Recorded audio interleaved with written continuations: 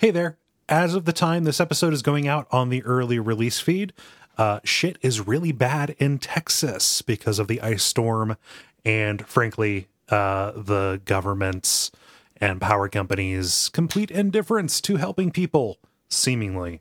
And it's not likely to be too much better by the time this reaches the public feed. So instead of doing a call to action for selfish stuff, just going to say, take this moment to look into various mutual aid funds in Texas, Austin Mutual Aid, Dallas Mutual Aid. Feed the People Dallas is a really good one based on what I can find. Do some research and see if you can throw some money at that direction, because nobody's going to take care of us if we don't take care of each other.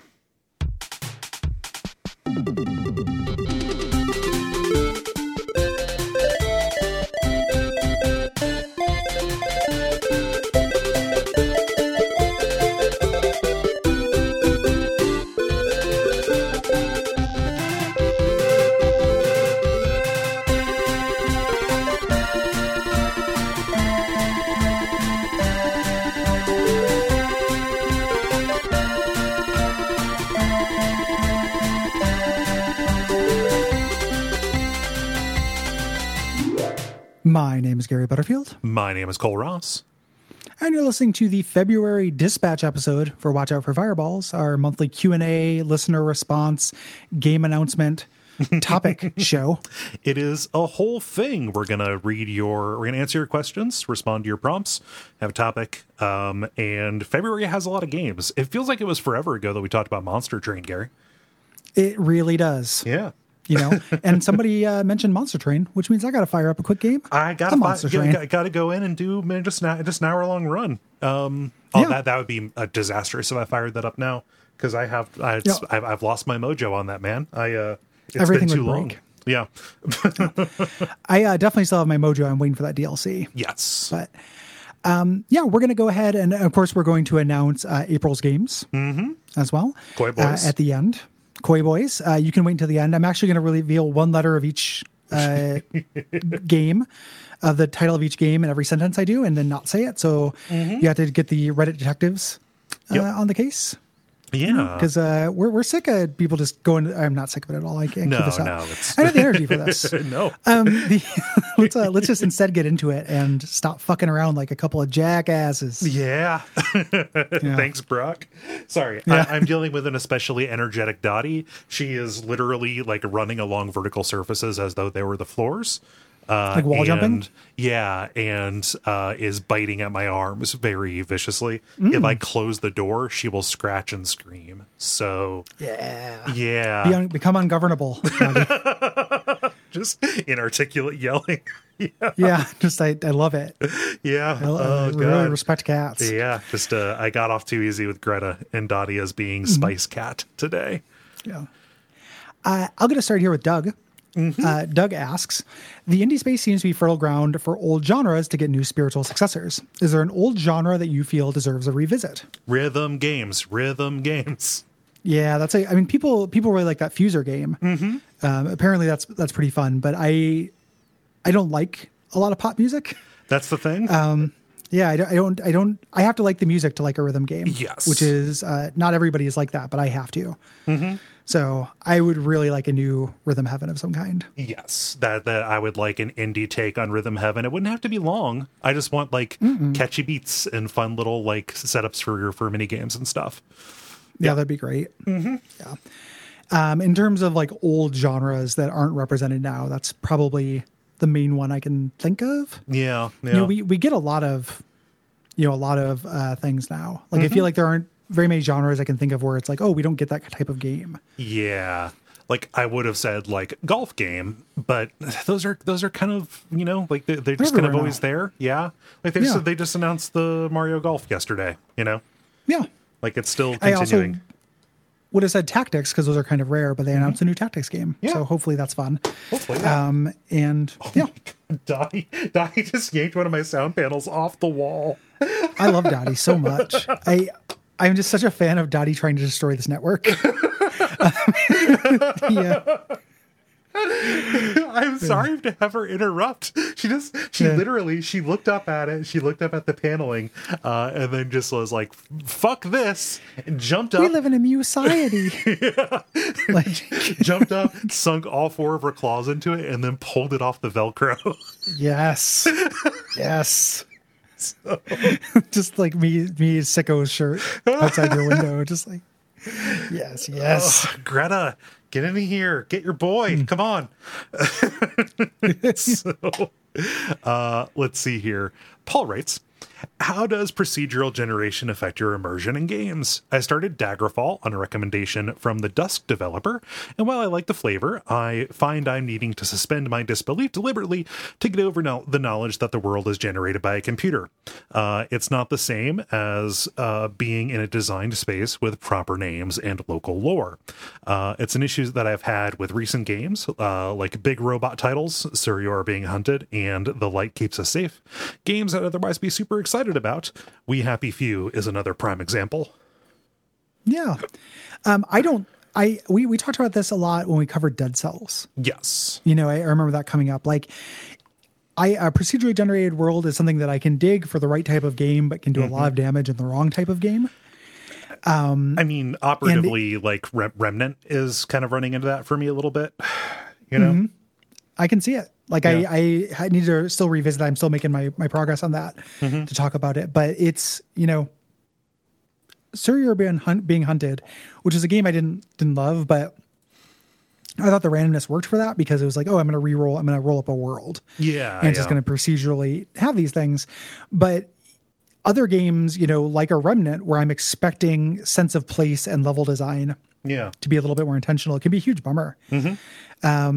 It doesn't necessarily affect my immersion, so much, because it's very hard. Like, something that feels very designed is also very immersion breaking to me. Yeah. We talked about The Last of Us this month, and it's like, oh, I just went into a courtyard full of waist high walls. Like, I know what happens here.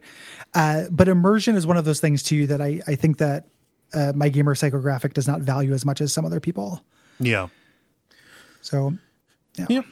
So, I just, for me, how does it affect it? I think that there are a lot of things that are like procedurally generated that, like the forests in Oblivion or proc gen, right? Like each of those trees is not placed there. I think that it's just a matter of, is it appropriate, Yeah. So yeah, kind of a bummer, but does not necessarily affect immersion for me. Don't be such a shit. Good all advice. One word. Yeah, such a shit. It says, earlier this year, I blind bought Yoku's Island Express on an eShop sale, and while I would try to save my blown away for once-in-a-lifetime types of experiences, I was so thoroughly swept up in the chemistry of Metroidvania meets pinball. A couple of days and 10 hours of play later, I got one of the most satisfying 100% in my gaming life. I'll save my gushing over the game for another time, but I quickly realized how often in the past pinballifying a game can work for me, despite not actually caring about pinball itself. Both Pokemon pinball games as well as Mario Pinball Land were big hits for me in the younger years and hold up for me today. My question is, what oddball genre hybrids have snuck up on you and been a hit? Roguelike card game. Strategy game kind of thing. Monster Train snuck up on me. Monster Train is good. Yeah. It's good. Yeah, I like card strategy game. So Metal Gear Acid games. Yeah. That's a really weird hybrid, and I remember really loving those games. I'm scared to revisit because I don't want it to be talky bullshit. From a pretentious ass. Did you forget that was there? Yeah. Yeah, I don't want to have that experience, but that's a really weird mashup that I really love. And this kind of genre stuff is rad as hell. Yeah. Like and it's really in. So like, yeah, at one point, Isaac or Gundam were this as well. Like dual stick shooter plus procedural dungeon crawler. Yeah. You can't say that adding pinball to something works especially well for me, but I had never heard of this Yoku's Island Express. It's supposed to be very fun. Riff is a huge fan of it. It looks neat. Yeah. Wizorb, the RPG Breakout. Oh, game from like 2012. Oh shit, yeah, Wizorb, yeah. That game's good. Yeah. I remember liking that quite a bit. Let's see here. Ethan writes, as a collector of consoles and games with an ever-increasing physical and virtual backlog, I am often confronted with the paralysis of choice. Time is so limited, and with so many games to play, both old and new, I often find myself starting a game, playing it a bit, and then getting the urge to play a different game for fear of missing out. I am sure as podcasters, it helps since so much of what you play is dictated by the demands of your shows. But I figured I would ask anyway, how do you deal with the paralysis of choice? Do what you feel. Do what feels good. Yeah, do what you feel. Yeah. Be like the boy. Be like boy. I do what I feel like. I try not to, when I am playing video games for pleasure and not for work, I do my absolute best not to force any square pegs through a round hole. Yeah. You know, the idea that like I should be playing this is something I try to divest myself of. You know, and that requires killing the sunk cost part of you. Yeah. Be it either in terms of hours or in money. Like I have just kind of come to peace with the dissonance of having my Steam library and my GOG library. Yes. And my Epic library just being full of games that I'm ostensibly interested in, but may never get a chance to play. Right. And I know I say this a lot, but the way that I made peace with that is realizing that I'm not going to get a chance to do everything no matter what. Nope. So it's kind of arbitrary which things I'm going to get a chance to do. I've already played a number of Assassin's Creed games. I'm currently just replaying the Ezio ones because I like those games. I wanted something open world, and those are comforting. I don't need there are more things that I could be playing besides Assassin's Creed Brotherhood, but it's a good ass game, and I'm having fun just like dipping into it and doing like a couple of sequences. It's fine. Yeah. It's fine. Just do what feels good. I used to do like backlog management kind of stuff. Like, oh, I need a list of this. Now what I do is I just keep a list of all the games that I've beaten. And like keep it separated by year, so I can look and see, oh, like this is the stuff that I beat this year. That's cool. That's part of my story. You know? Yeah. So like that backward looking part of it has helped get rid of the fear of missing out because I do play stuff, you know? There's literally like, it's literally our jobs to play games, but when it's not my job to play a game, I don't want to feel like it is. No. You know, and there's kind of, you know, as I get older, I get a little like less sympathetic to the responsibility angle of art. Right. You know? And not because I think that you shouldn't take in enriching stuff, like you shouldn't read enriching books or difficult books or watch difficult movies and such. It's that doing it under duress is a really bad way to do it. It's a great way to like resent good books. You like it like you did in high school when they made you read books that are good. Frankenstein rules. It sucks to read in 10th grade. Yeah, like I would have a much better time if I just, you know, wait to see if I come around to it. And if I don't, I'm going to come around to other stuff instead, and it's fine. You know, there's nothing wrong with that. Like I have been getting back into reading, like via audiobook. So only kind of, but it's felt really good to do that. And the pathway for me into that was like tragedy and darkness, you know, just like learning about that stuff. And, you know, you could get like, oh, like you're reading a second book about Chernobyl when you haven't read an Infinite Jest. And it's like, well, I don't wanna. Yeah. It's not interesting to me right now. And it may be really good, but if I force myself to do it, I'm not going to turn around. That's a great way to make sure nobody's happy.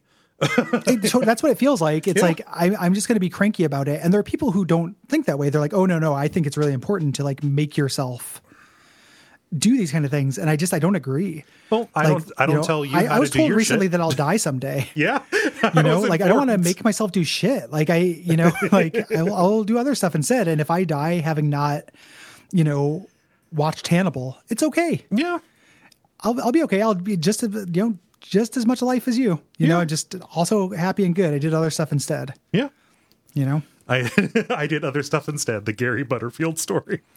Yeah, it's such a weird false scarcity. Like it's like it is scarcity, but it's this weird patronizing thing of like imposing on someone else how they should prioritize literally the only valuable thing in the world.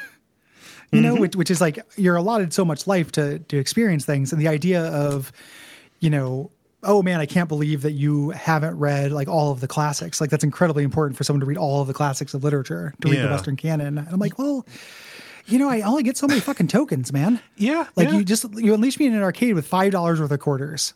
And like, yes, I should play Pac-Man and Breakout and, Arkanoid and Mappy and stuff. But maybe I just want to go play Street Fighter for a little bit. Maybe I want to play House of the Dead for the 100th time, Yeah, totally. It's okay. It's okay. Yeah. It'll be okay. Yeah. Well, think about it this way. If you feel like you're missing out specifically because of social pressure or whatever, anybody who wants to talk about something that is currently like in the moment, they've got plenty of people to talk about it with, complete strangers, people that they know, etc. If you take a couple of years to, get down the road to like play something and you say, oh, I just played X, Y, or Z, the reaction that you're going to get is, oh, I love that. And then you can talk to them about it. Or that person will turn you into a specimen and say, oh my God, I wish I could play that for the first time. Let me like get your, let's talk about it so I can, see it through fresh eyes with you. The thing about the conversation is like, yes, it's going to move on. It is a river. You never step in the same one twice, but you can always just start a new one with somebody else that you care about. Like you're not going to like isolate yourself. You're still going to find a way to connect to people. So. Yeah. And it's like the social pressure, and don't internalize that pressure. Yeah. Like, yes, there can be social pressure to that, but don't do that to yourself. The world will do that to you enough without you internalizing negative, shitty, being crappy and hard on yourself. Gary, I think that we've been fucking around in this low stakes video game podcast racket for 10 years. We need to graduate to the big bucks of self-help. Yeah. Yeah. Let's stop fucking around. Patreon.com/Duckfeel TV. Oh God. Yeah. Now Dottie is swiping at my hands like they are birds. Yeah. No, I love her. Time and Watch says, do you have any good examples of a video game that taught you something, either a skill or a life lesson? I'm an educator by profession and play games as a hobby, but always wondered what opportunities there are for the two to intersect. Currently, the gamification of education is usually low effort reward schemes or simulation based training. I wonder if video games could be a tool to try to help shape future generations in a more progressive or positive direction. Maybe playing through a video game and discussing it could be part of early education that might, if we could solve the access issues. There's no reason. I don't think there's any reason why, like, when you're doing a humanities course, you shouldn't talk about like Papers, Please, or something like that, or a history course. Yeah. And have that be part of a guided education experience. Yeah. If you're doing a unit on East Berlin and West Berlin, right? Yeah. I think that there's no reason why that just straight up, and they don't have to be, edutainment games or gamified productivity things. For that, I would say like take the medium as it is and treat the entries of them as texts. Yeah. Sim City would be a really good one for like a civics class, right? Yeah. They did a Sim Refinery, like they made that version to train people. Oh yeah. That very rare version of made by Maxis. So and then there's a reason why kids like went nuts over Oregon Trail. Yeah. In kids or in school. It's not that educational, as a game, but doing it. So I think that rather than trying to make specific edutainment games that do that, I think taking games that are about certain themes, like doing them as part of the humanities would be my opinion on that. Yeah. Agreed. And examples of like times a video game taught me like something in particular, that's hard to say. Time management. I don't know. Something like that. I learned a very surface level about voodoo from Gabriel Knight. Yeah. Riven taught me different bases, base 10, base 25, stuff like that. So let's see here. We can do this one real quick and I'll move on to the next one. Mark says, love the Monster Train episode. Thanks for giving me an excuse to check out this gem of a roguelike. You might have mentioned in a previous episode already, but have you run across any roguelikes that would have been better without the randomization or vice versa? Dead Cells is our canonical example of that. Did you have Dead any Cells other should have just been, Dead Cells should have just been a Metroidvania. Yes. Yeah.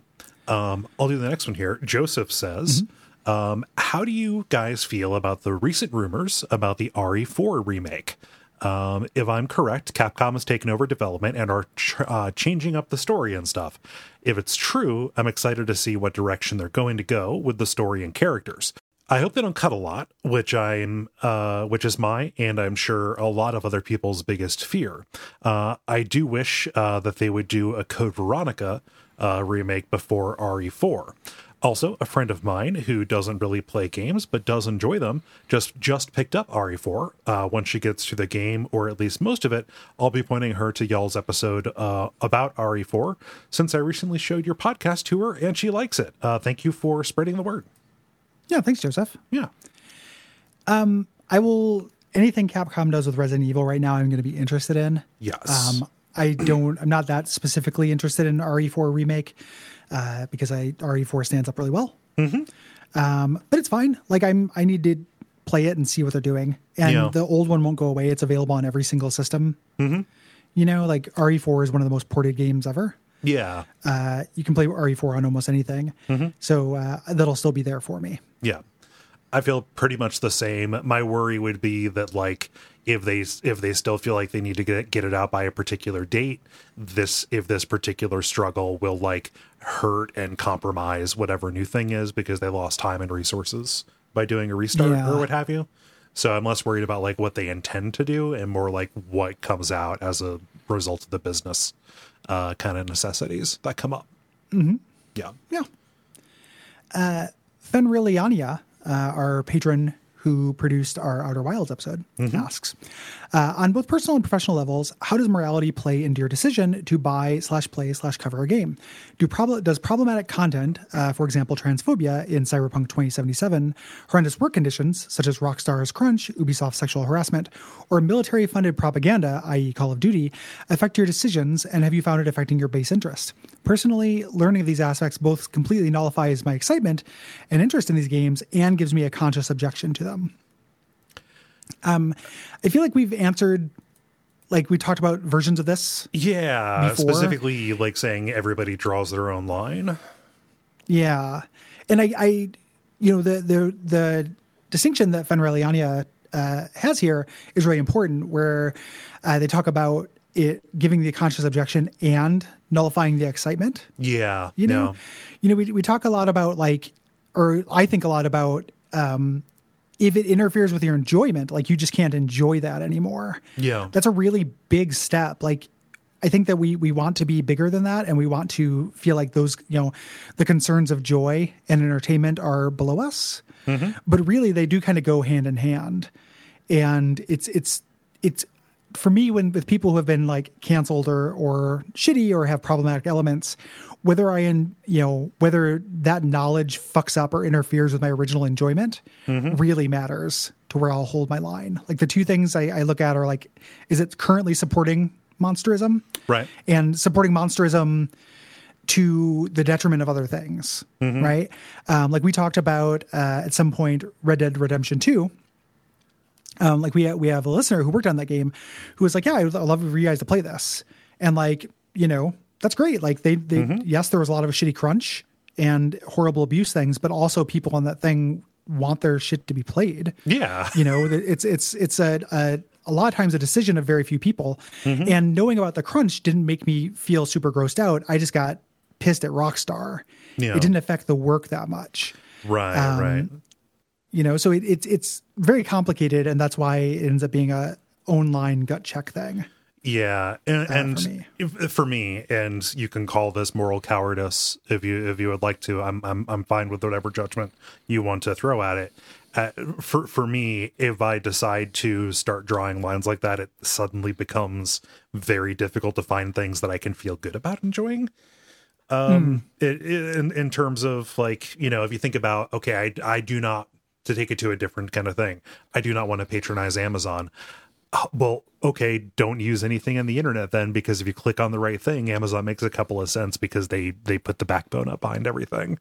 A sufficiently big company will start trafficking in, you know, bad development processes. There will be shitty managers who take advantage of people in any number of different ways, you know, and you kind of turn into Cheaty from The Good Place if you end up kind of paralyzed by analysis on it.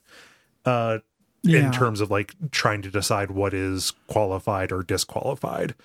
So that comes from a point of spectacular privilege, because I am not necessarily impacted very directly by like, problematic A content. lot of these things. Yeah, by a lot of these things. But that's a little bit where it becomes difficult to live if you maximize discernment, or if you maximize your discrimination on that to the point where you lose the ability for critical discernment, let's say.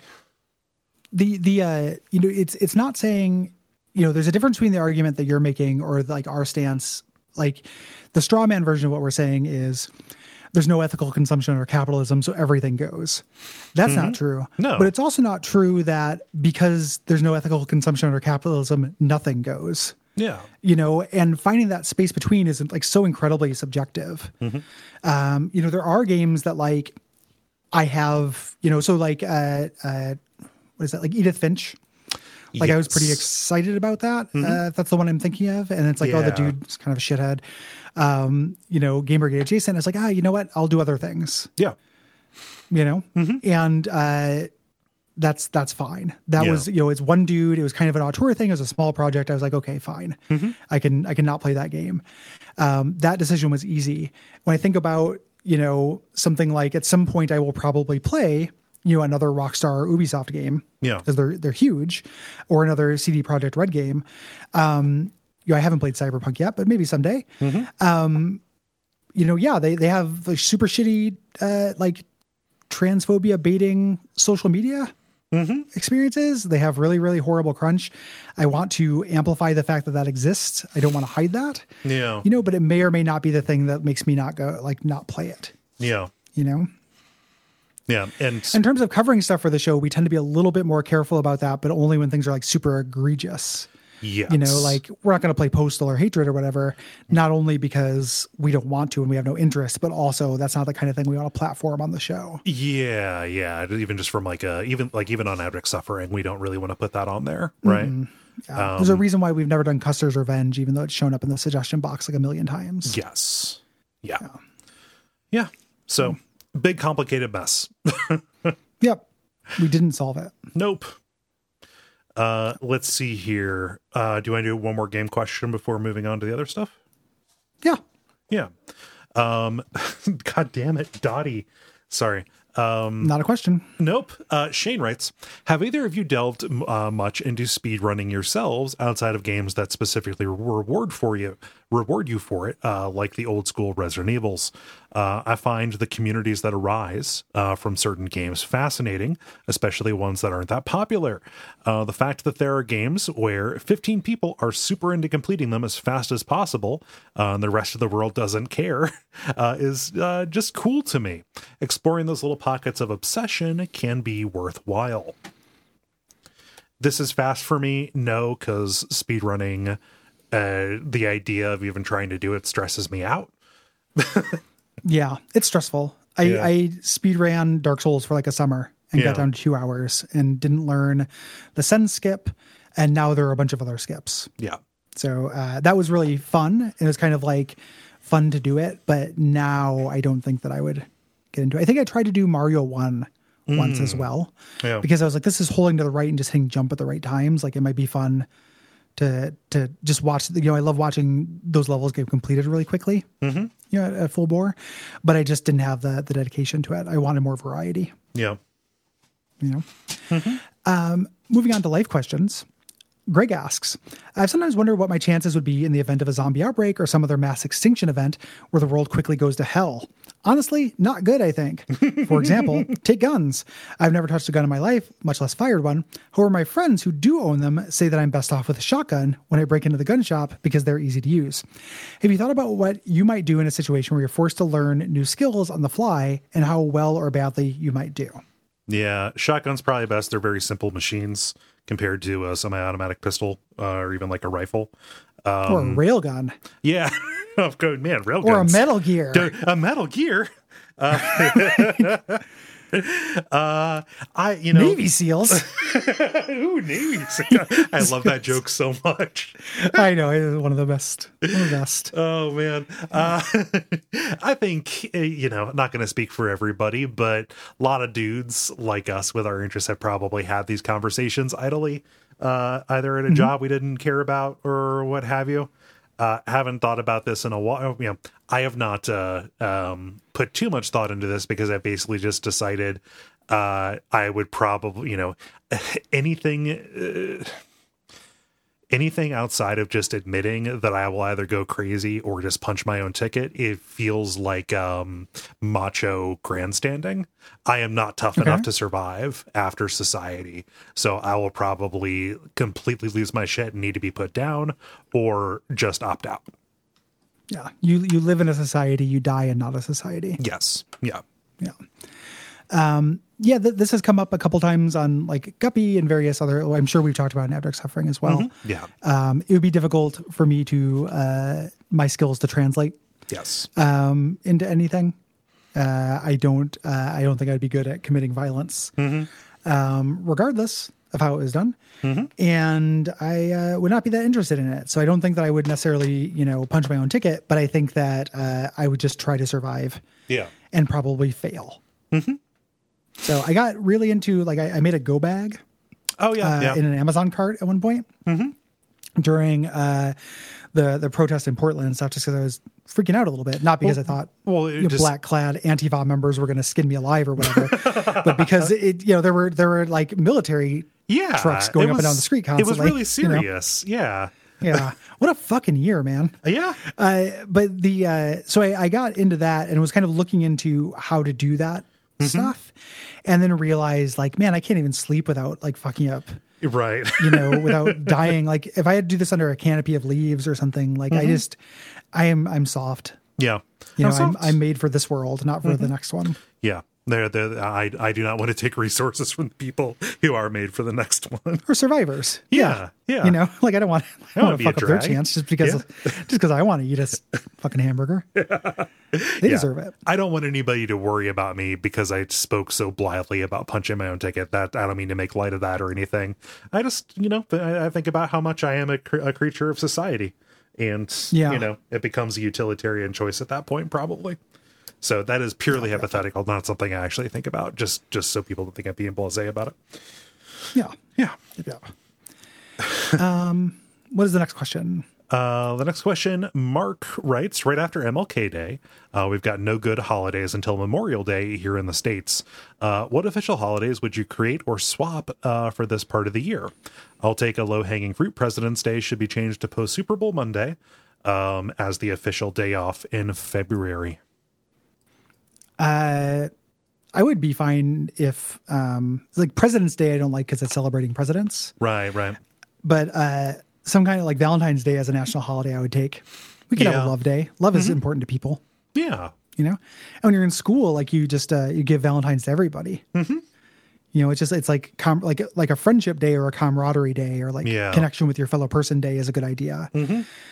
After that, though, there's also no good holidays for quite a while. There isn't. So I would do like Arbor Day or something. Like we need a good Nature Day. Yeah, we need a good dependable day in spring. Al Gore Day. Yeah. Al Gore Inconvenient Arbor Truth Day. Yeah. Just where everybody gets real. Yeah. Bowling for Columbine Day.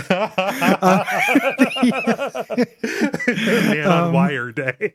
Yeah. Really, we're looking for a documentary day is what we're talking about. Oh, I'd be fine with that. Making of a Murderer Day. Yeah. But yeah, we do need something in like the April. Yeah, in that corridor. Because it's a real it's a real bummer there. Yeah. When I worked at the university, you noticed the fuck out of this. Yep. It was just like, oh fuck. After MLK, it's just nothing. Dottie is now chewing on and pulling my hair. Hey Dottie, stop. She's standing on top of my gamer chair here. Dottie's playing the long con. Yeah. Moving on to media questions before we do the lightning round and the topic. Eli says, yo, loving Orb. Very happy to finally have watched a great show like The Venture Brothers. Listening to you talk about what you like about the show, I'm reminded in some spaces about my own favorite show, though. The humor is very different, but the use of continuity and jokes setting up later points is also very similar in Adventure Time. My question is, I'm aware from random shows that you've both watched some amount of Adventure Time, but how much? Probably the first 4 or 5 seasons, something like that. Same. Yeah. Before Finn lost his arm. Yes. but with the Fire Queen, Right. with the kind of love triangle puberty stuff. Yes, we both kind of fell off at about the same time. There was a long gap there where they did like half seasons and like a season of specials at around that time. Yeah. And like I didn't stop because I disliked that it was getting more serious. I think it was just like a distribution and time attention thing. I like that show quite a bit, like what I saw of it. It's very sweet, very good hearted. Yeah, I love it. Like it's been on my perpetual, like I would like to go and just finish out, especially since the movies that came out are supposed to be very good. Like the wrap up stories that come up. I love Adventure Time. Adventure Time is wonderful. Yeah. One of my just absolute favorite episodes of any cartoon, Dungeon Train, which is a really good exploration of how some people just need to deal with depression by playing video games. Yeah. Dungeon Train is amazing. What a good show. Yeah. Stuart writes, playing any tabletop RPGs lately? For some reason, this time of year really gets my GM brain going, pandemic or no, and I end up playing multiple games each week. If not, is there a tabletop RPG you're looking to play once you and your friends can all sit at the same table again? Kind of a Gary question, because I'm the tabletop man. I assume I don't want to speak for you if you're going to get into. I'll do mine real quick. I'm not playing it, but over Christmas I got myself the King and Yellow RPG box set. Oh, nice! That beautiful thing. I kickstarted that. Yeah, yeah. Where the slipcase turns into the screen. Yeah, into the GM screen, and I got the fifth book, the Absinthe and Carcosa. Like I did the whole physical set, not with the intention of playing it. I just wanted to read it for more King and Yellow content. So I've just been kind of slowly working through that. Just set it on my coffee table and read a few pages at a time when I need a break. Yeah, I have not read that yet, but I have it. It is making nice shelf candy. It's good. We still have our game group. We do it most weeks, but there are a lot of skip weeks because I think it's because it's less fun and kind of less motivating to get together on Discord. We're currently playing the prequel adventure to Baldur's Gate 3 called Descent into Avernus that my friend Levi has adapted for a game called Fragged Kingdom, which is just a horrible name, but it's a pretty fun game. Yeah, you've taught it. Pretty mechanically sound. And after that, Riff, who I mentioned earlier, is going to run a game called Heart, which I don't know very much about. And then I am going to run a Shadowrun game using pre-published modules as adventure ideas to hit a bunch of Shadowrun greatest hits in terms of the lore. And I think I'm going to run it in a Powered by the Apocalypse hack of Shadowrun, because the Shadowrun system is no bueno. I also finally got my garage set up I have a big work table in the garage. Cool. And I've been buying single player board games. And for Christmas, I bought myself a copy of Too Many Bones, which is a dice builder that I played with Levi, that we used to play once a month during Game Brunch, but you can play it by yourself. And I started doing kind of solo board games, which is very fun. It's like, I feel like, you go out in the garage, I put on some music. I have a space heater out there. Yeah. I live in a small house, so it ends up feeling very like, it feels like to me. It captures some young energy. Oh yeah, that's the best part about having a garage. Yeah. It feels really good, and it's fun. Like I am just playing by myself, which is a little bit silly, playing against the computer or playing against the cards. They make games. But, they design games for that though, so that stops being silly. Well, it's more fun to play with people, right? Like this kind of tactics stuff. Like Too Many Bones is a tactical game, like Final Fantasy Tactics or what have you. Yeah. It'd be more fun to play with more people. Yeah. But as is, I'm still having fun playing it by myself, like throwing on a podcast and building some little critters. 136 custom dice. Good God. Yeah. Too Many Bones. Oh, I get it. Yeah. Dice bones. Yeah. Get before anyone who looks that up judges me too harshly, the aesthetics on that game are some of the worst I've ever seen in my fucking life. I am not standing by those drawings. I am just standing by the mechanics of that game. Those character design is fucking repulsive. That's so much easier to do with this kind of stuff, though. Like totally. you can wireframe a Too Many Bones. Yeah. I don't really see the characters, but when I look at the official art or whatever, I'm like, who are these fucking oily wax goblins that they're using? It's just really, and the humor, there's like a lot of like humor that misses for me, but the actual mechanics are rock solid. Yeah. Like if you're looking for a tactical kind of light board game, like dice builder, character builder game. It's really good for that. Nice. Feels good to level up. Yeah. You know? Agreed. Shall we lightning round? We shall lightning round. Let's see here. Marcus writes, pineapple on pizza, yay or nay? Nay, but primarily because I don't really like cooked fruit very much. I'm a yay. Cool. Samu Bear says, now that it's a more established thing, do you ever do refunds on Steam or any other digital platform that offers it? As I get older, I've gotten a lot better at admitting I'm just not into a game and pulling the ripcord. Pretty rarely. Me and Derek will fuck around and just kind of choose stuff that's on sale sometimes just to play, co-op. And if it turns out to be like just absolutely like unplayable garbage, I'll get my $2 back or my $3 back if it's just really horrible. But I haven't done it with a big game in quite a while. Yeah. I've done it a handful of times, mostly because of like technical problems, like getting it to run in a smooth way. But I'm not opposed to it or anything. I'm glad that it's there. Yeah, absolutely. Yeah. I love this name. Alexander writes, hello, only one question. Armored Core retrospective. When? Thank you. We've done Armored Core for Answer on WoF. I don't know that we have or more for Bonfireside Chat. No, that right? was at a WoF. period of time when WoF wasn't when Bonfireside Chat wasn't on. That was part of Mech Month. Oh, I forgot about Mech Month. Yeah, Jumping Flash. Yeah.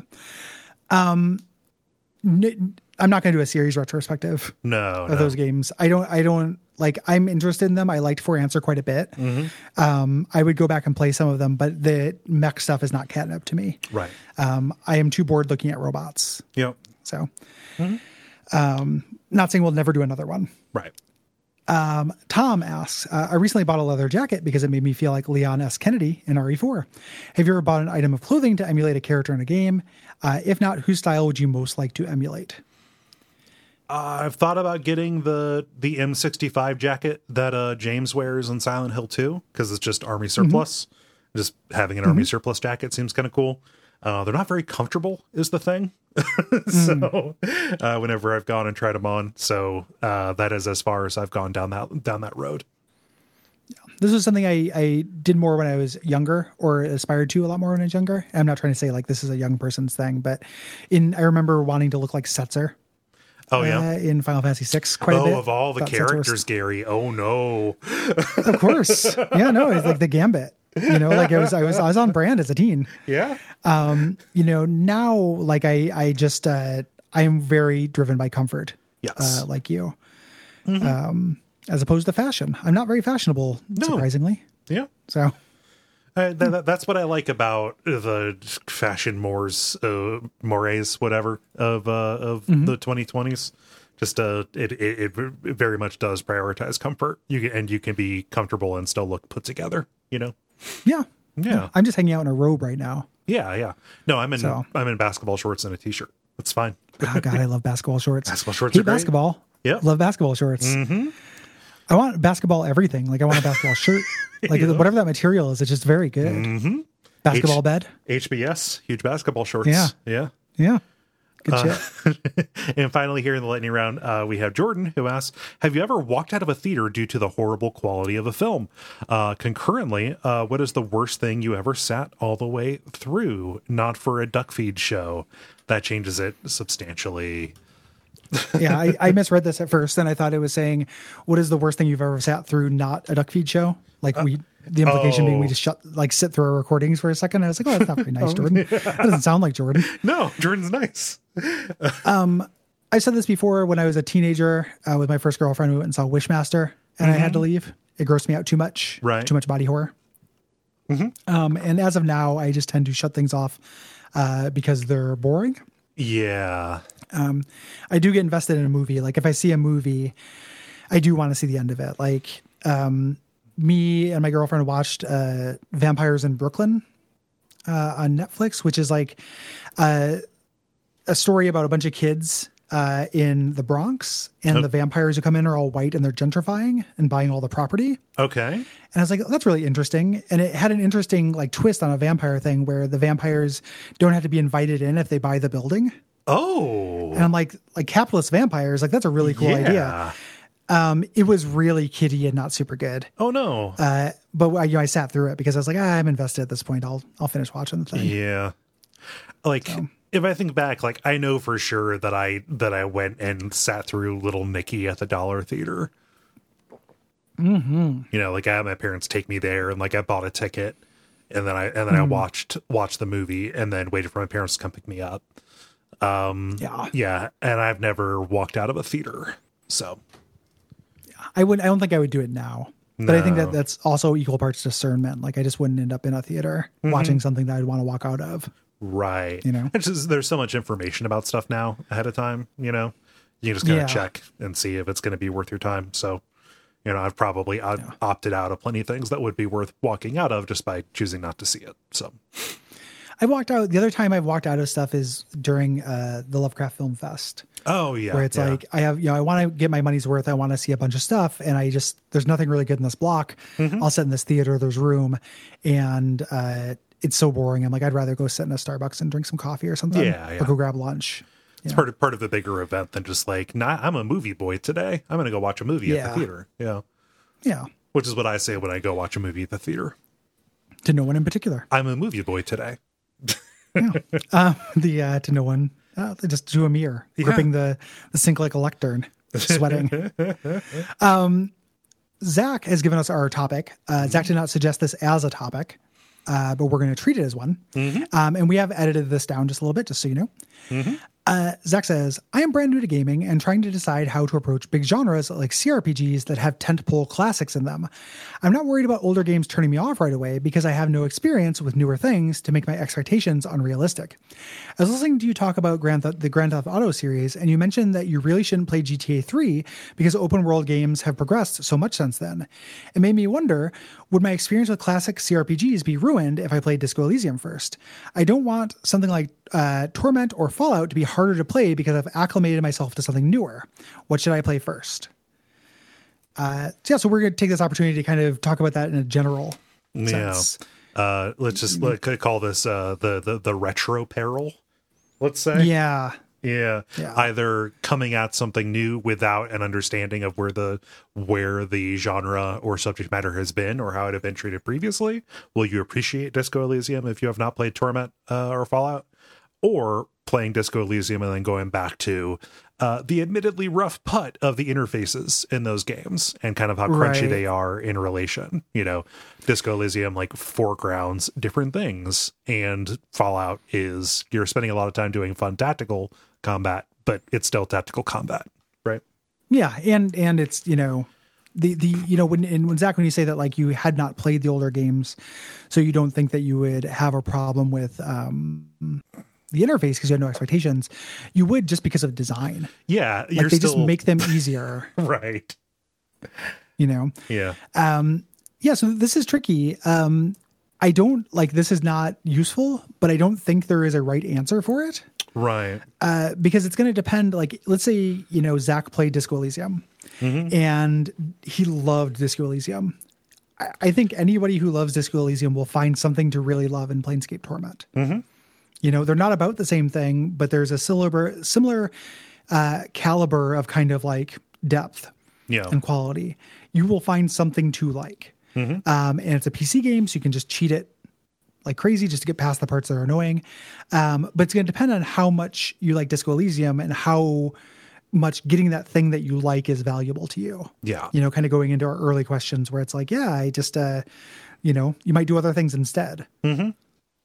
Like the risk of, putting this in the framework of previous questions, the risk of playing a classic game like Fallout or Torment into eating your vegetables, the risk of that is you might just decide to, I don't like this because of the way this is presented, shrug it all off, and then not get to the thing that you might like later on. Yeah. Right. Like you like Brussels sprouts if they're pan fried in bacon, but you don't like them when they're boiled. They're both Brussels sprouts, and they're both good for you, but the preparation really matters. Yeah. For that kind of thing.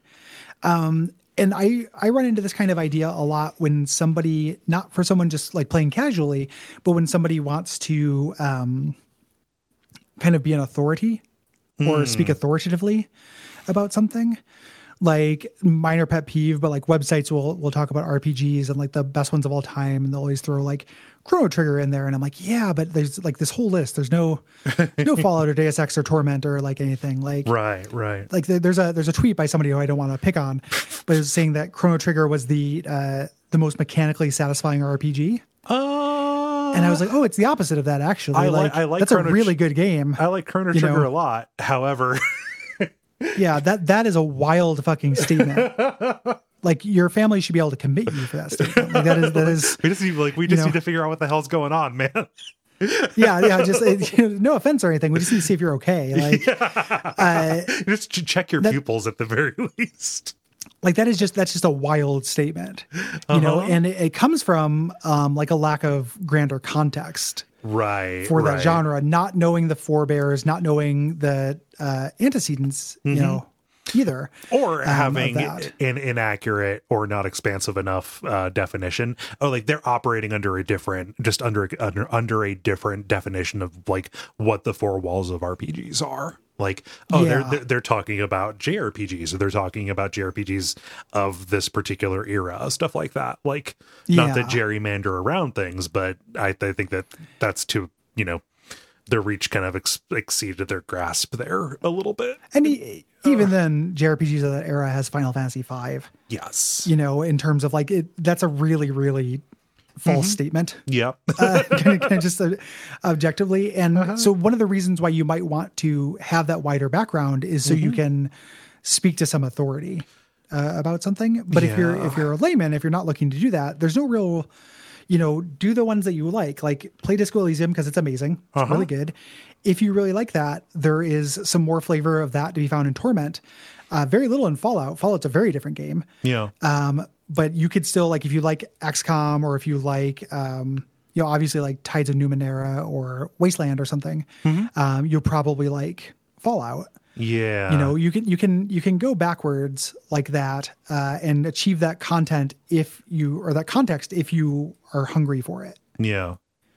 You know, the specific example here where we talk about, you know, with Grand Theft Auto 3 kind of being unnecessary because of things that came later, that is distinct as well, as compared to, you know, because specifically like, oh, the things that are cool about Grand Theft Auto 3, they've taken that and updated it, right? Like you're not going, you know, the compelling thing, you know, it's not like you're missing out on like huge story or whatever. Like there's they actually made it left in it. Yeah, like they took the stuff that was cool about it and made it easier and more fun to get at in later games, right? Yes. You know, so you run into that a lot with platformers, right? Like people will say, you know, I'm just pulling this example out of nowhere, but they'll be like, oh, the new remake of Donkey Kong, or like Donkey Kong Country 2 obviates Donkey Kong Country 1. And that's because you're not getting very much from Donkey Kong Country 1 that you're not getting from 2. Right.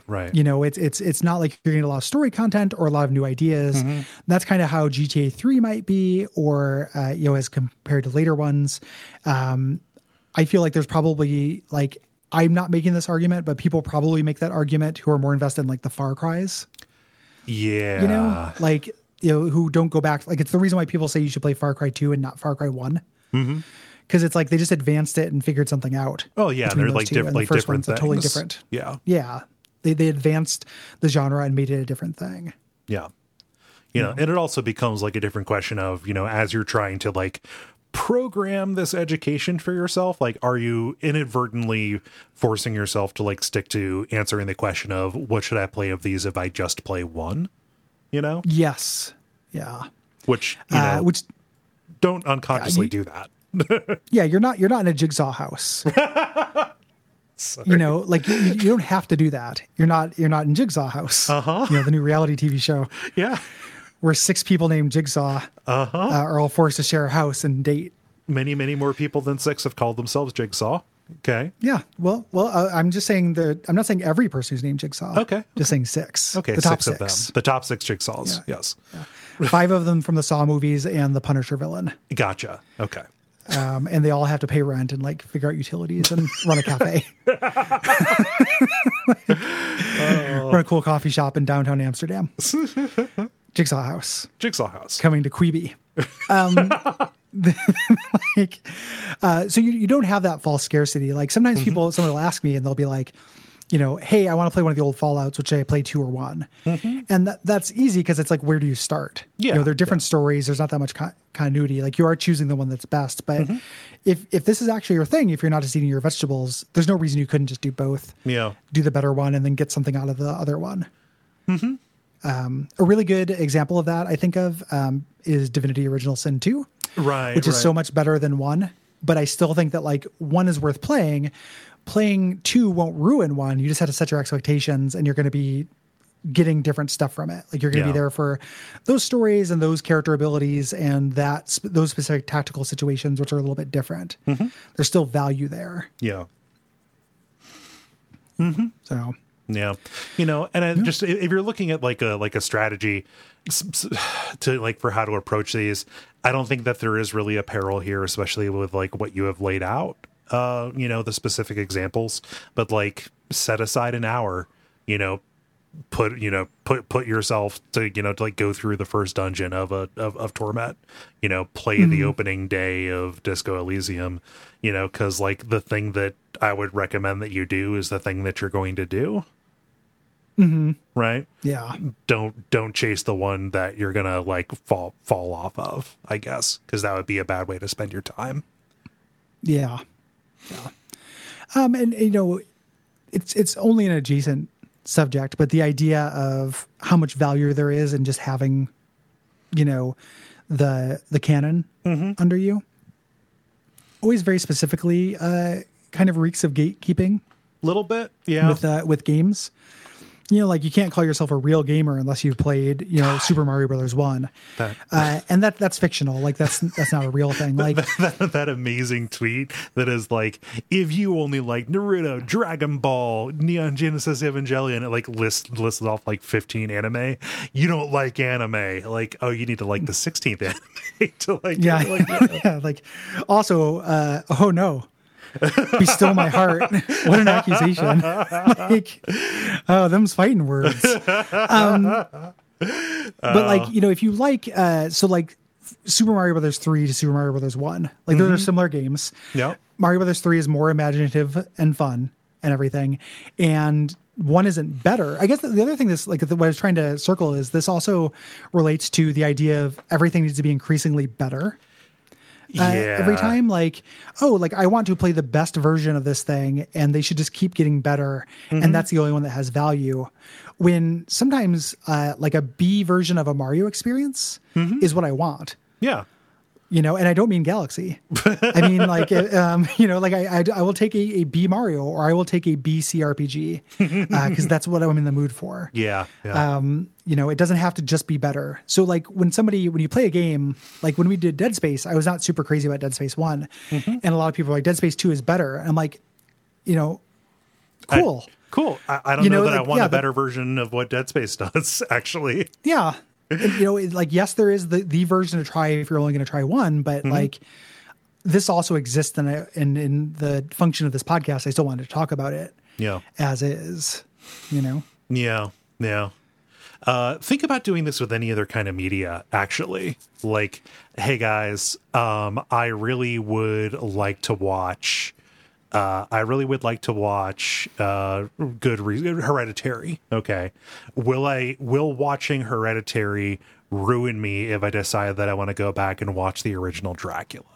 Or like let's not go back that far. Like, will Hereditary ruin me if I want to watch The Thing or like the 70s Invasion of the Body Snatchers, right? Or even, Babadook or something, even something more recent. Yeah. Different content. Yeah. Different content, different thing. And also like, I don't know. It doesn't seem to apply, actually. Yeah. The idea that better media ruins worse media is kind of fictional. Yeah. Like that is, some people I think really do feel that, like, oh, why would I do this? This isn't the best version of it. And like, oh, look at you, Mr. Optimum, like fuck off. It's such an annoying attitude. I'm worried that if I watch a color movie, I won't be able to go back and watch black and white. Well, the people who watch lots of black and white movies, they probably grew up watching a lot of color movies. Like, it gives Yeah, you context. they made the fine. You can transition. go backward. Yeah. People went to talkies. Yeah. You know, I just, that idea that like you have to have, you know, if I'm going to play this, I'm going to play the best possible one. And that's it. Like, Yeah. this weird tier making, like tierification of everything in the world. Yeah. Yeah. You know? Play the one you're going to play. Yeah. Like, And the one that you're interested in, again, kind of, you know, dovetailing into the earlier thing. Yeah, Like when I first played Dragon Age 2, the first time, not this time, this last winter, it was just because I was like, dark fantasy. And that was literally it. Ooh, like, it was just like, that just sounded, exactly. It was just, Navy SEALs. Like, it just sounded like that kind of shit. And that was, and that's like a, you know, a B game. You know, that's like a B. It's not perfect. It has tons of flaws. I like it quite a bit. But it, you know, lots of flaws. And it was just what I wanted at the time. Yeah. You know, and I could have tied myself into knots being like, what is the most satisfying, highest caliber, you know, dark fantasy experience I could have. But why do that? Like, why doing that is not playing a game. Like, the time you spend optimizing your life, you're not living it. And you would be better off ripping a Band-Aid off in those kind of cases. Like, I think about it this way, you know, like The Witcher 3 came out into 2015, right? I didn't play it until we covered it on the show. I spent 2 years, you know, not playing an incredibly good game because I was worried about having not played the first two Witchers. yes, You know? you can deny yourself a lot Yeah. through that kind of this attitude. Say fuck it. Live life to the hilt. Yeah, this is one of the carpe diem issues. We don't always have. Yeah, we don't always have the "Oh Captain, My Captain" episodes of this show. Like, a lot of times we're dour and sad, but something about the energy of this one, we're telling you to go ask for that promotion. We're telling you to go play that video game. It's out there waiting for you. Get it. Yeah, get it. Video games are for closers. Yeah. So. Thanks everybody for writing in. If you would like to ask us questions, the way you do that is by being a patron. You go to patreon.com/duckfeedtv and we put out a prompt once a month. Yep. We've been doing the catch-ups and stuff. We're looking for more everything, more questions and more topics. So if you'd like to suggest a prompt, please do. And now we are going to read your responses to February's games. Yes, we are. A note on this. I feel like I say a version of this at the beginning of all of these. The Last of Us and Outer Wilds. Those are both games that lots of people have thoughts on. We got a lot of responses specifically about those, which led to more responses than usual, which meant I had to cut more. Please do not take it personally if your comment didn't make the cut. What most likely happened is that somebody else made a similar point and I flipped a coin between them. Yeah. Yeah. And yeah, I definitely don't feel bad. Also, we edit these down, you know, and the way to avoid having, making a point that it doesn't, or is less likely to duplicate a point is that when you write in, you know, brevity and novelty are the big things. Like, we're less interested in just a review of the game and more interested in a specific observation or specific appreciation. Correct. Of the game. I'll get us started here with responses to Monster Train. Joey says via contact, Monster Train is a revelation. I love roguelike games. Is there a difference between roguelike and roguelite? Roguelite? Yes, there is. That was me editorializing. But this is just me coming back for more at an unhealthy frequency. Thank you for bringing it to my attention, because I have to admit the aesthetics made me skip it at first glance. Have either of you dipped into Risk of Rain 1 or 2? I was reminded of those by Monster Train because the aesthetics aren't the selling point, but the mechanics and gameplay are incredible. If you haven't risked the rain, I strongly recommend it. 2 is as good as it gets. I played Risk of Rain 1, not 2. I thought it was okay. I've heard 2 is really good. I just haven't played it yet. I've played 1. It was very difficult, and I didn't have the energy at the time to get good at it. Yeah. Roguelike is similar to the game Rogue. So it's a turn-based, kind of deterministic, like RPG kind of experience. And a roguelite is something that borrows those elements and puts it in a different genre. Yes. Yeah. Patches writes in via contact saying, I decided to give Monster Train a shot after hearing you describe it as breezier and easier than Slay the Spire. And boy, am I hooked. One thing I think stands out about the game is how far it leans into the cards are a framing device, but the game is digital. into that kind of a deal. Whether it be cards that create cards, cards that alter other cards during play, or the entire deal with the melting remnant, each of these mechanics might work in practice at the table, but the game calculating all of the effects makes play much more pleasant than it would be in cardboard. Cole, ask Gary if he knows anything about the commander format of Magic the Gathering. The result is that the game really leans into synergies in a way that makes you feel powerful, which you pointed out in the episode. Really fun. Thanks for pitching it to us. That's a good observation. Yeah. Like games that could be cardboard or could be tabletop games, but it's much better to have the calculations just done. Just let the computer facilitate it and rely on that so you can do more ambitious and weird and broken things. Mm-hmm. Yeah. This is anything that has a random element to it. Does this really well too. Like Into the Breach could obviously be a board game. Yeah. But the chance of buildings or your power stations resisting would be kind of a pain to just like on rare occasions pull out some percentile dice. Yeah. And track those for each individual building would be kind of a pain. Yeah. What is the commander format? Do you know? No. People talked about it. I bet you it's fun, but I've been out of the game too long. Okay. So, William says via contact, hey guys, thanks a bunch for covering Monster Train on the show. I'm glad my pick was able to contribute to a run of positive experiences for you. Thank you, William. For me, Monster Train really hit at the right time. I knew I'd probably like it since I had a good time with Slay the Spire, but roguelikes don't usually hold my attention that long. I took the plunge and have now beaten Ascension 25 with 10 combos. Holy shit. I'm slowly working my way through all of them. It feels nice to have something breezy I can go to when I want some gamer treats. I love how much the devs want to empower the players, and going from bosses with 200 health in the first battle to 4,000 health for the high-level Seraph over the course of just 8 fights leaves me feeling very awesome and powerful.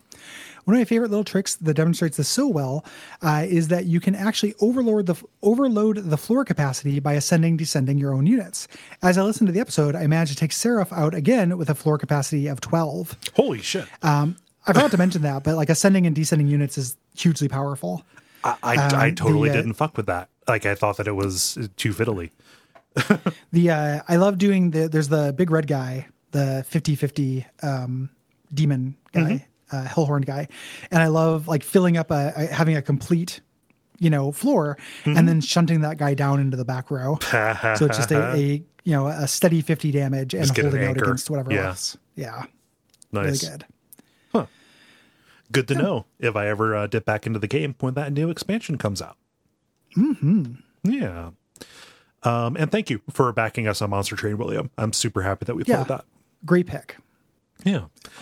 Now on to The Last of Us responses about this. Obviously, we got some spoilers here, just so you're aware. Ethan writes in same via thing contact. with Outer Wilds too. Yeah, like we'll just do the spoiler warning once. Like if you're sensitive about spoilers about these games, just know that the response will have them. Yes. Yeah. So. But Ethan says via contact, this was the first real game that I played in my life. I played this as an early teenager, and it had a definite impact on my teenage years, and I really enjoyed the game. This is a solid 8.5 or 9 out of 10 for me. But the parts that this game fails at, it really fails at. Everything up to the farmstead countryside place is just a total slog, and most of the winter is really boring. However, the middle section of the game remains one of my favorite gaming memories of my life. Love the show. Keep up the great work. Thank you. Thanks, Ethan. Jared says via contact, The Last of Us is the first game ending I loved because it made me angry. My initial reaction was, what the hell, Joel? I don't want to do this. Why won't the game let me choose not to do this? But I wasn't making the choice. Joel was. Playing a lot of choice-heavy RPGs had made me take a well-written linear narrative for granted. Seeing Joel's complex motives play out in a way that doesn't create a cookie-cutter, world-saving good ending is much more interesting than if Ellie had just died to save humanity.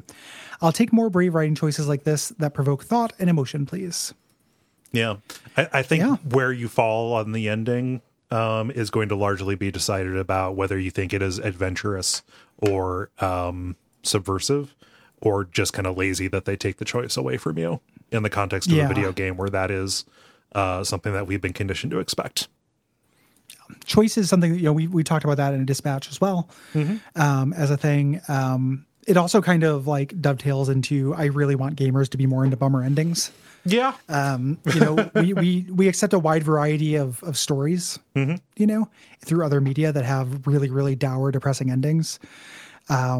You know, doing that with a game you have no choice about at the end is at least mildly subversive. Yeah. Just because, you know, we're not being used to forced to feel bad, you know, about something. And, you know us, make me feel bad. Please make me feel bad. Yeah. Hit the tragedy. Play tragedy for me, please. Yeah. Tragedy's good.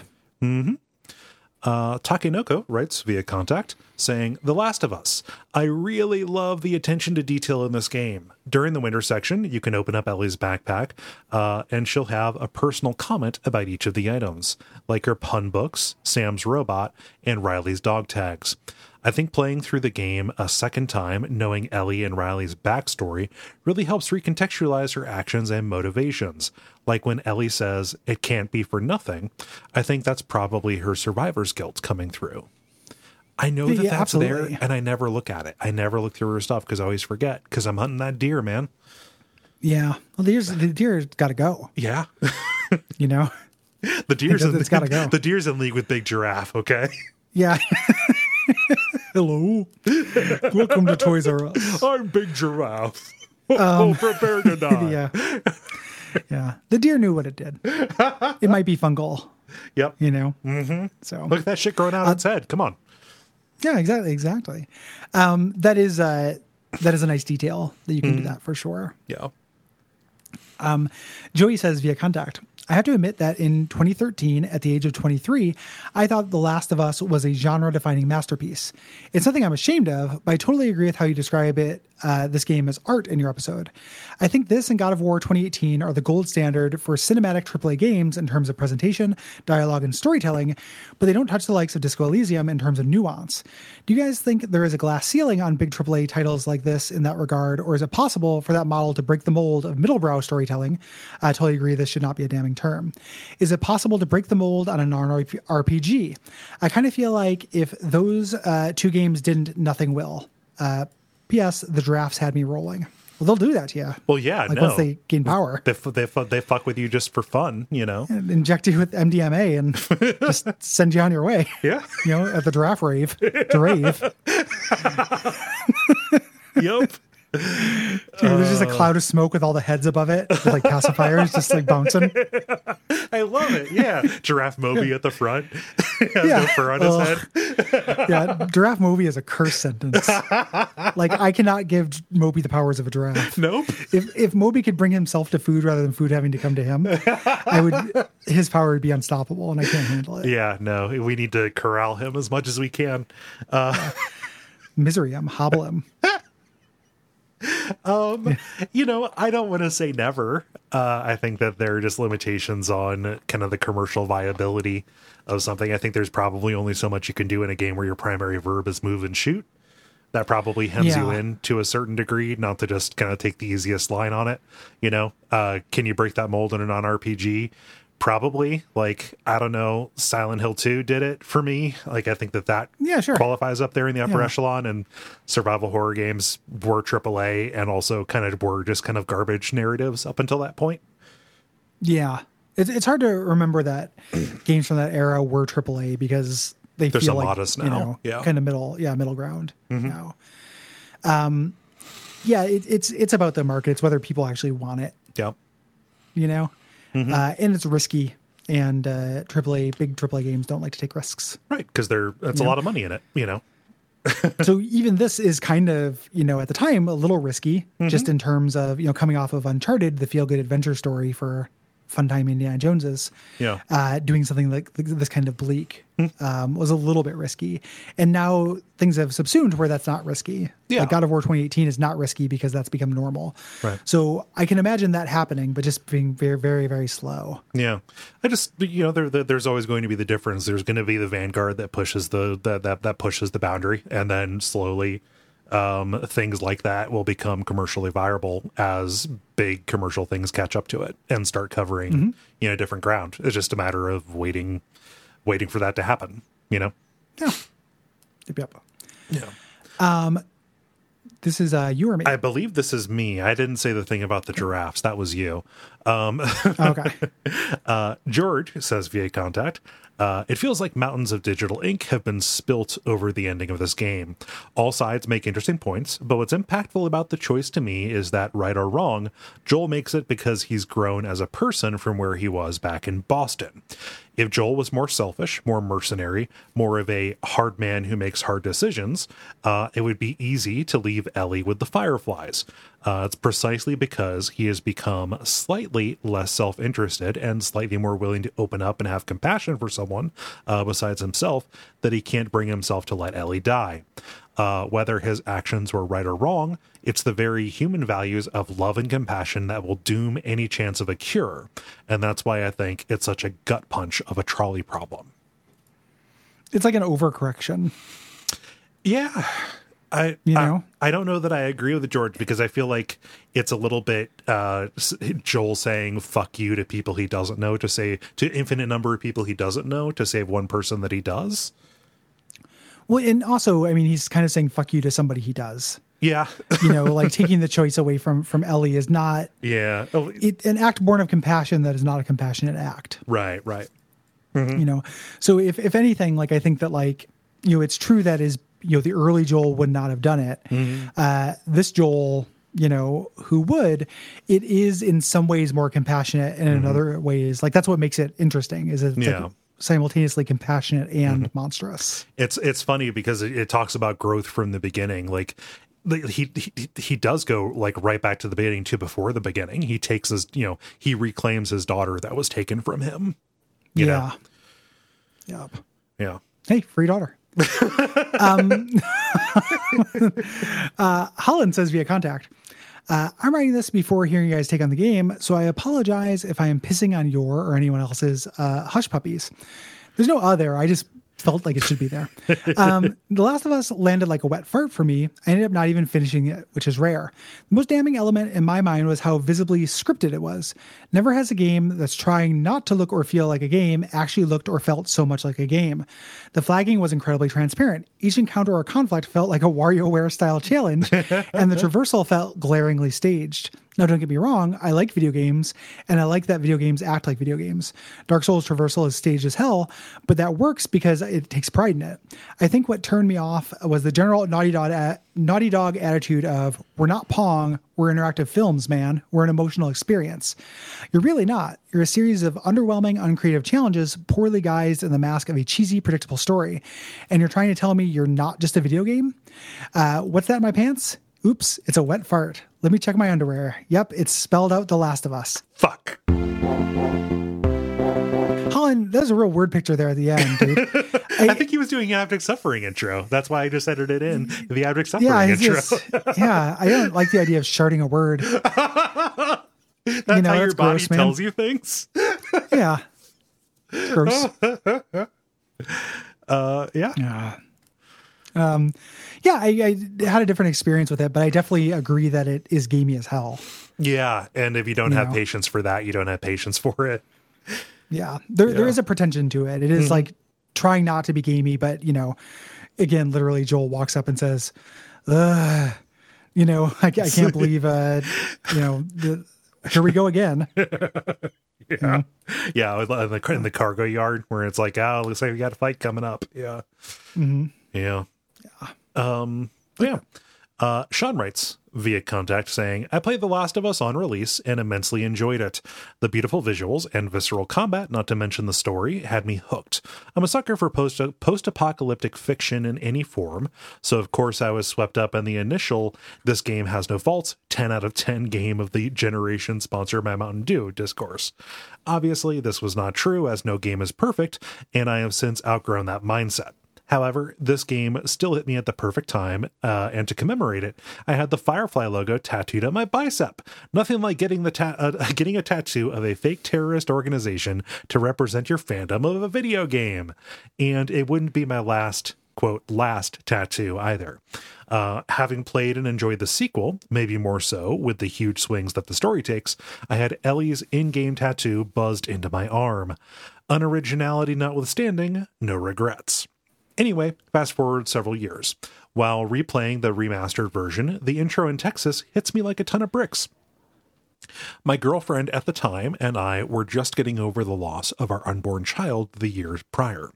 While I did not have the same kind of father-daughter relationship Joel had with Sarah, I could still empathize with this kind of sudden horrific loss.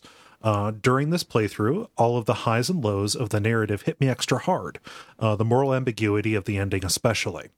I'd like to think that I would be able to put my personal feelings aside for the betterment of humanity, but I don't think that I could. If I were in Joel's shoes and I had to make the decision of saving the human race or saving my surrogate daughter, I can honestly say that I would selfishly choose to doom humanity for someone that I loved. P.S. I don't think that I could go on the patented Joel murder rampage, though. Well, that's good. Yeah. Yeah. Sorry for your loss. Yeah, it is. That reminds me of the anecdote from the developer where he said, like, he was watching with his dad, and his dad was like, I wouldn't do that, but I would do it if it was you kids. Yeah. Like it makes a difference. Mm-hmm. And that's going to be a theme in the next couple of responses that we're going to see, at least the one from Doug here. But this does, hit different for people who have kids, and I believe someone when they say that to me. When are they going to make a game for me, the Baron Male? Hello, I'm Baron Male. When will my fetid loins be represented in games? Nuts and gum together at last. I'm not trying to make light of any of this. No, it's just joking because it's sad stuff. Yes, and that's what we do. But thank you for sharing, and I appreciate that perspective. Doug says via contact, The Last of Us was a powerful signifier to me that had fundamentally changed after becoming a parent. Upon release in 2013, I loved the game and beat it multiple times through its highest difficulty. My take on its philosophical questions was fairly similar to yours. After my daughter was born, I picked up the PS4 remaster, and despite my familiarity with the game, I couldn't emotionally handle it and had to put down the controller. The game largely turns on how Joel answers the trolley problem. While I could previously empathize with his choice, now I get in my bones why it's the only choice. If my daughter was on the tracks, it's impossible to conceive of anything that would make me choose to run the trolley over her, no matter how massive the damage on the other side. Perhaps Joel dooms the world, though the game gives us no evidence that the Fireflies' plan would actually work, or that with a little patience and research, there's a non-lethal way of developing a cure for Ellie. But he who saves one life saves the world entire. None of this is to criticize your coverage, only to point out that the game looks very different once you become a parent. Yeah, no, I didn't take it as a criticism. It's different data that we don't have, Yeah. We both have similar life experiences and come from a similar place as childless, adult men. Yeah. Yeah. So yeah, I can see that making a big difference. Yeah. I do not have a child. I am capable of incredible and deep love. Mm-hmm. And I even don't know, if you were to take, one of my closest friends or family members, or, my girlfriend or something and put them on the track, whether I'd make that choice. It is easier to make the choice from the outside. I was about to make the joke, a joke about sacrificing you, to do it. But then I thought, no, that'd probably be pretty bad. That'd be a mean thing to say. Well, and also it'd be, be tough logistically. Oh, true. Yeah. I thought about that before, like not fantasized about it, but just been like, what happens if Cole gets really sick? Like, oh yeah. Yeah. And like, I gotta like, what would I do? Yeah. What's the future of that? Yeah. Yeah. What's cause it's not a fun thing to think about. No, it's not. So I stop. Yeah. Oh God. And then we have Nico, who writes in via Argentina. This is my periodic reminder that I do like when people let us know where they write from. The Viva contact versus Viva location debate here. But Nico writes in, I felt compelled to write to talk a bit about, in my opinion, the non-choice that Joel takes at the end of The Last of Us. For years, people gave praise to The Last of Us for its storytelling, usually wrapping their praise up with what a great impactful ending it had. But I remember when I played it through, I actually felt quite the opposite. Don't get me wrong, the last scene in particular, in which Ellie questions Joel and he upholds his lie, and they both implicitly agree to drop the issue and move on, was, in my opinion, a great stepping off point for the game and a great way to close off the character arcs. That being said, the moment where Joel is presented with the, quote, choice felt very, very cheap for me. The fact that Ellie's death is presented as a certainty in order to determine the cause of her immunity reduces the weight of this moment significantly to a simple premise. The Fireflies are asking Joel to stand by while they kill Ellie. How could that even be a choice for him? By this time, we've known Joel for the full length of the game, basically, and we know that he'll do whatever he deems necessary to keep her alive. It's just a fact. Think about it. Wouldn't it be so much more powerful if they said it was a 50-50 chance and Joel made the same choice? It would color him much. It would color him a much darker character, perhaps, but it would also have been a real choice with weight and foreseeable consequences. Making it so that they would have to sacrifice Ellie only justifies Joel's morals further in my eyes, denoting that a humanity that goes to such lengths is not one worth saving. All that being said, I still enjoyed it at the time and decided that the final scene was such a good cutoff point that I never found any interest to buy and play the second one. Yeah, so making it so that it's not like a 50% chance about whether or not it will succeed, but a 50% chance about whether Ellie will live or die would add much more shade to it, I think. Make it more ambiguous. It would definitely make it more ambiguous as is. Like the way Nico is coming at this from saying that it's, that Joel made the only choice. Like knowing that she would die, this is the only choice. And that's something that I don't feel, but it's been interesting to see people talk about it, like in the Slack and such. Some people are just like, oh, like, of course you wouldn't do it. It's ridiculous. So, same thing Nico's saying, like any society that would sacrifice a girl for medical research is not worth saving. And I, got some bad news about the society we're in. Yeah, sorry. But it has been done quite a bit.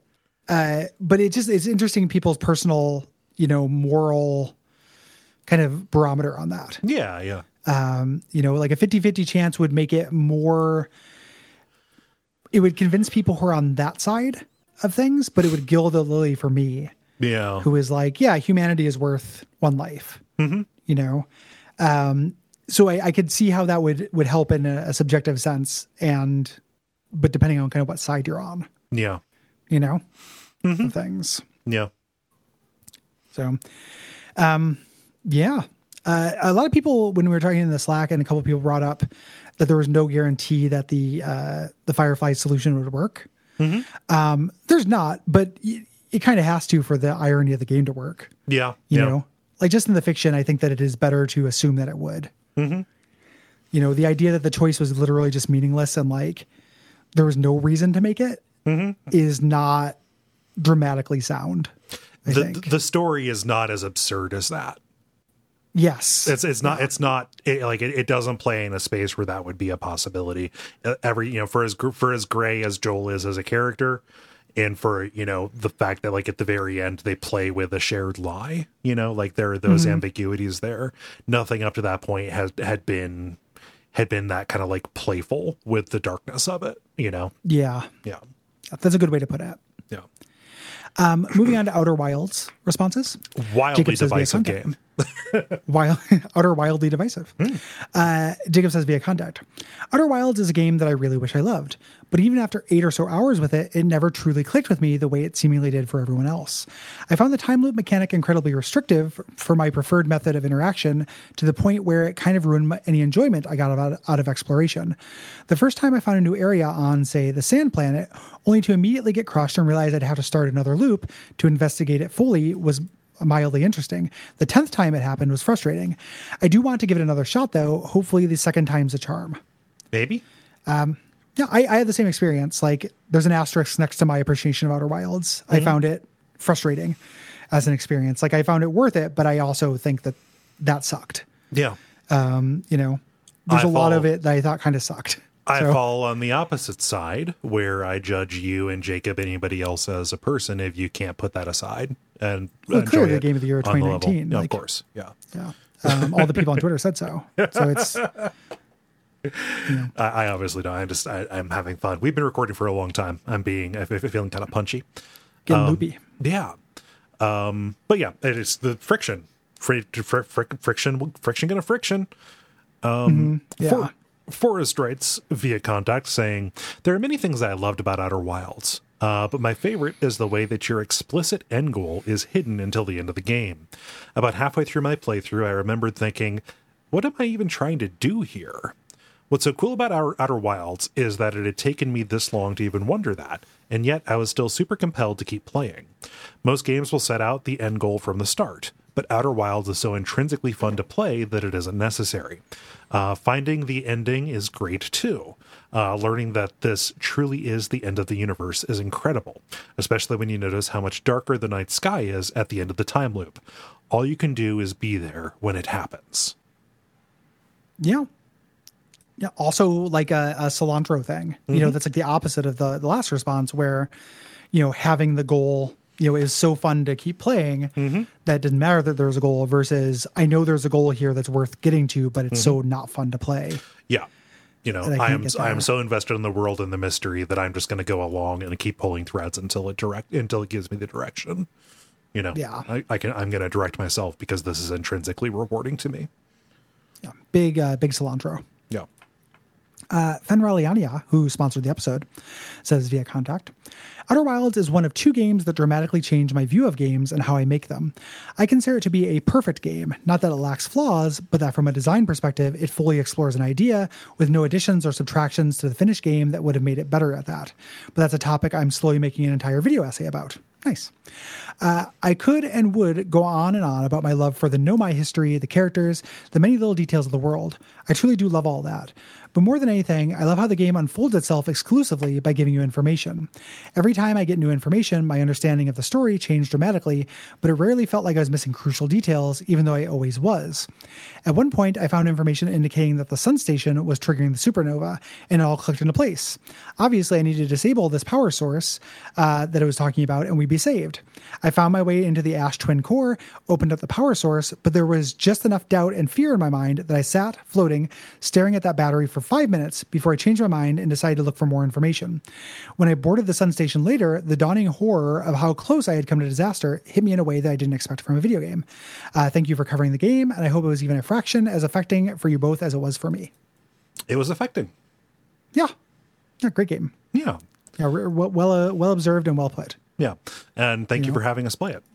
I think that, I would agree with you. I side with Fenraliania on the appeal of the game. We don't need to keep on putting ourselves on one side of the line or the other. But I like the game. Like we don't have to put ourselves like on the, the classic Watch Out for Viral showdown of like and respect versus love. Yep. This did remind me, though, with Fenriliana talking about how the game, kind of does most of what it does by providing more information as a reward for the things that you do. A little bit of errata that was brought to our attention later that neither of us noticed. The reason why your rumor tracker holds information between runs is because the ship's computer is based off of Nomai technology. And so it was able to withhold, keep the information between, quantumly or what have you.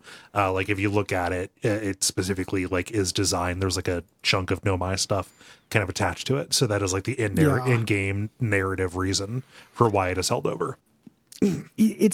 I find that really flimsy. Like, I think that is what they were doing, but nobody talks about it, but we built a computer out of this ancient civilizations thing that we built to transcend time loops. We don't know that there are time loops, but we built something that uses this. Yeah. It's by accident, fine. it does this. It's still an artifice. It's good that they said something about it.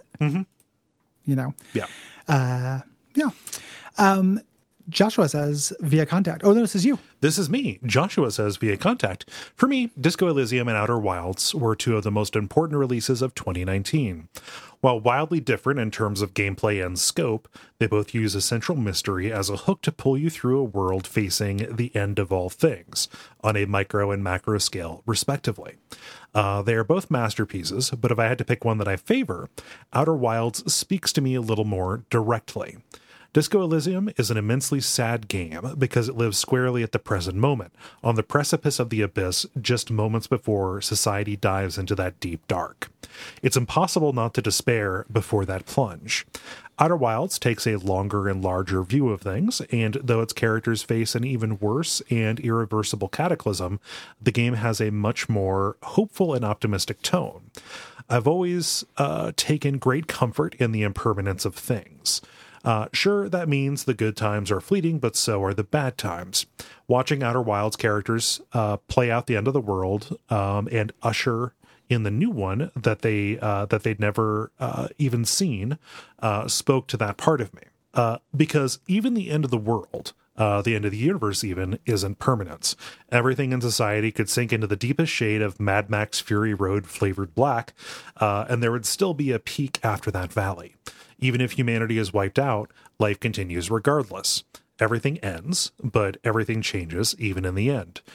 So there is always some glimmer of hope, even if that hope isn't meant for us.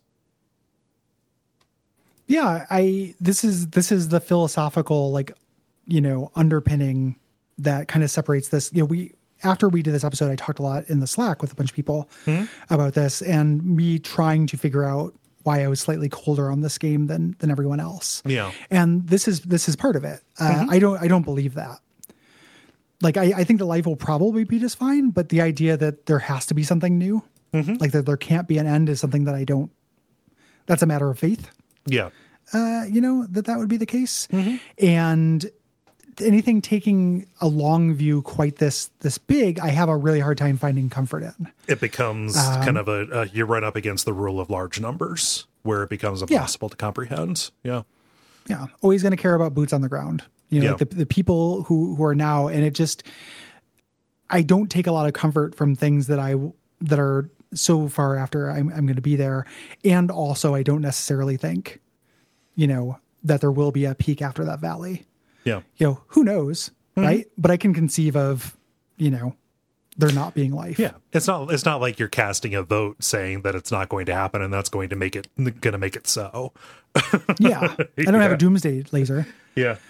But I that seems to be like the philosophical underpinning, whether you find this like very optimistic and in a way that speaks to you, or you find it optimistic in a way that does not reflect, humanity enough. Yeah. And for me, I didn't see a lot of humanity in this. Like, I don't see a lot of people reflected in these Muppets. Like this is a very aspirational game.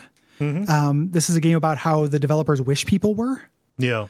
As opposed to and Disco Elysium is a game about how people actually are. Yeah. In a way that I think, flipped that dichotomy for me. But that's obviously 100% subjective. Yeah. I would like it if people were more curious and everything. They're not. No. I don't think. Yeah. Yeah. And even though I, am more warm on Outer Wilds than you are, Gary, I think that I do ultimately come down on the Disco Elysium side of things. If it is kind of like a choice, if we have to fight the Pokemon, I'm gonna bet on Disco Elysium. I would, without getting into spoilers, I think that what Disco Elysium ends on actually is pretty hopeful for the broader state of things. Like, it is on the precipice, but there's enough of a hint that things are, not always going to be progressing towards whatever, towards the void that you think it is. Yeah. Well, and that game cares really, really deeply about the people who exist on the precipice. Yes. Which is something that Outer Wilds doesn't. Like, Disco Elysium has more in common with Night in the Woods, with that respect, in terms of like big existential games. In the Night of the Woods, like at the end of everything, hold on to anything. Yeah. Outer Wilds doesn't feel like it's about that. It's kind of more like there is no end of everything because there will always be this kind of future. It doesn't matter, it's time for something new now. It doesn't matter that you're not there to see it. Yeah. And the act of holding on to what's on the precipice is just, touches my heart a lot more. Yeah. Love that precipice. Yeah. But they're both valid readings. It's just, very subjective. They're going to resonate differently for different people. Yeah. Matthew says via contact, I could talk about The Outer Wilds for hours. It feels like every piece of information you learn or area that you explore is rich with intrigue and thoughtfulness, so I'll briefly outline some of my standout moments from the game. First, I landed on the quantum moon by accident, kinda. I knew you had to be able to see the quantum objects for them to stay in position, but I couldn't understand why I couldn't just fly into it. I'm looking right at it. As a joke, I shot my probe at it and took a picture, figuring that I was double looking at it now and not expecting it to work, expecting to fly right through the moon and back into space. Instead, I ended up on the surface of this bizarre world. This is probably my favorite moment in the game, and I wish I had a camera on my face because I was pretty sure my mouth was agape and stunned silent. Second, I can't do scary stuff, and the anglerfish gave me actual panic attacks while I was trying to navigate dark bramble. It's some of the scariest stuff I've experienced, and this is not a horror game. So, well done, devs. This is one of my all-time favorite games. I'm glad you covered it. Cheers. I love that the game called your bluff on the double looking at it thing. Well, do we ever figure out why just looking at it doesn't lock it in place? I'm sure there's a reason that has to do with like the cloud cover or something like that, but it doesn't explicitly say. Yeah. I hadn't really thought about that. Yeah. Because if you're flying directly at it, you're going to be looking at it because it's right in front of you. Kind of can't not look at it unless you close your eyes. Yeah. Yeah. Yep. Thank you, Matthew. Thank you. Cinder writes in via contact saying, early in my playthrough, before figuring out how to reach the probe tracking module at the core of Giant's Deep, I tried following the probe in my ship. After a few failed attempts, I managed to follow the probe out of the solar system.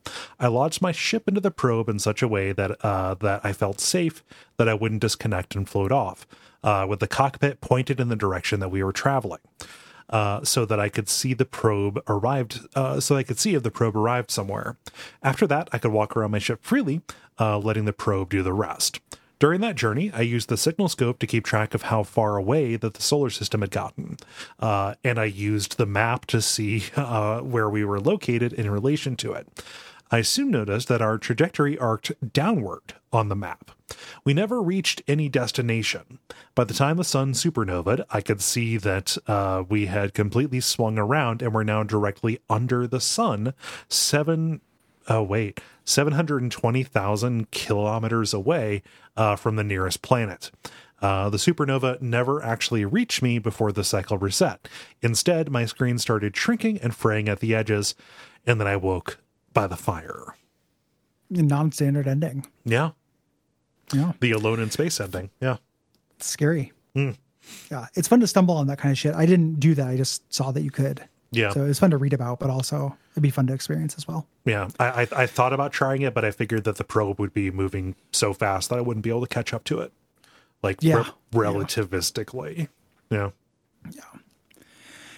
Mitch says via contact, I really wanted to like this game more than I did. On paper, it's an interesting concept, fun exploration mechanics, hectic moment-to-moment action, and an engaging metaphysical story. In action, however, I felt increasingly frustrated about the time constraint. I wanted to go to a planet and get lost. I wanted to find weird shit and take time to really think about it.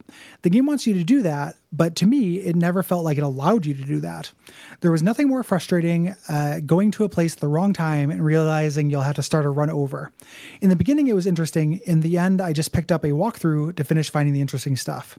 I really liked the story they were telling, but at the end, it just felt like a walking sim with more friction. Yeah. Again, that's a valid psychographic response to the Outer Wilds. I can understand it. Yeah. Something that I was thinking about with this, with Fenreliania's response was that, the thing that you get in this game is information.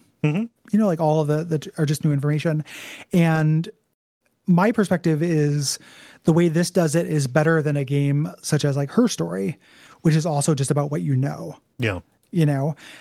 But this seems like that is a double-edged sword. Adding those extra little steps and stuff like that can actually be detrimental as well. Yeah.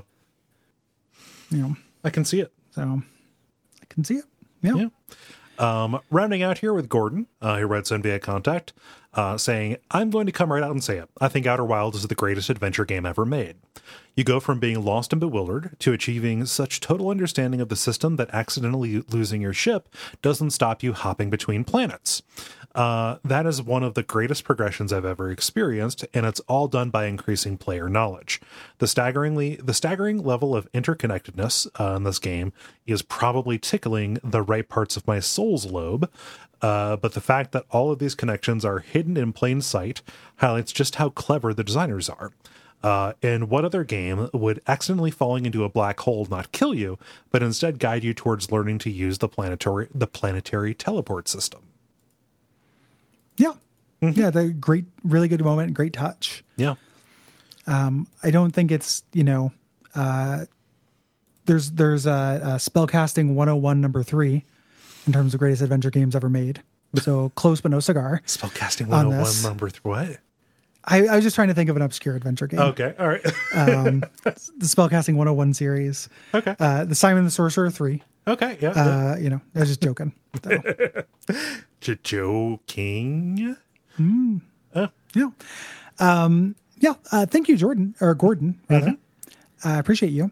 If you have things to say about next month's games, you still have time. Hit us up at duckfeed.tv/contact to talk to us about Trauma Center, Under the Knife, or Trauma Center Second Opinion. Yes. Not Under the Knife. The Magic Circle, or Shadow of Mordor. Mm-hmm. Get them Urix.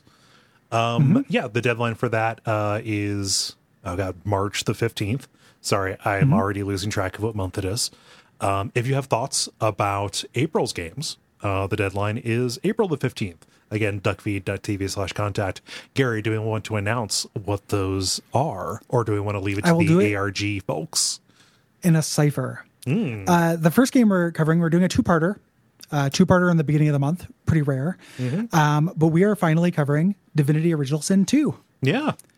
I feel so. Divinity Original Sin 2 has come up a lot, I think, because we've known this is coming down the road, and also, so I feel like we've just been making reference to it because it's on the plate. Same thing with what we're covering after that. I feel like I've made a lot of mention to a particular game recently because I'm thinking about it. After we do the two-parter on Divinity Original Sin 2, we're going to be playing Myst 2, Riven, the sequel to Myst.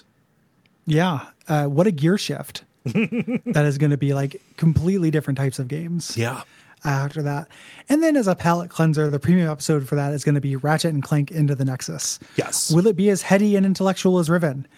Time will tell. Yeah. Yes. Someday I'll get sick of that joke, but right now I'm still pretty into it. No, is that a joke, or is that just a construction that you use over and over again? Well, I think that the joke is that I'm taking things that by no means will engender as much conversation. Right. Time will not tell, because I feel like it seems pretty obvious that Ratchet and Clank and the Nexus will not. Not that's going to be a good episode, but right. No, it's been a while since I played a Ratchet and Clank game, and you don't learn the language of the Clanks. Planet of the Clanks. Sorry. Yeah. Feel the rhythm of the Clanks.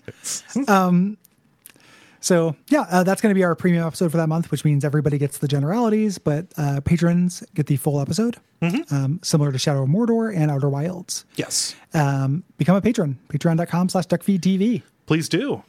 You get the full versions of those episodes. You get thanked at the beginning of episodes. You get things like whole other bonus shows.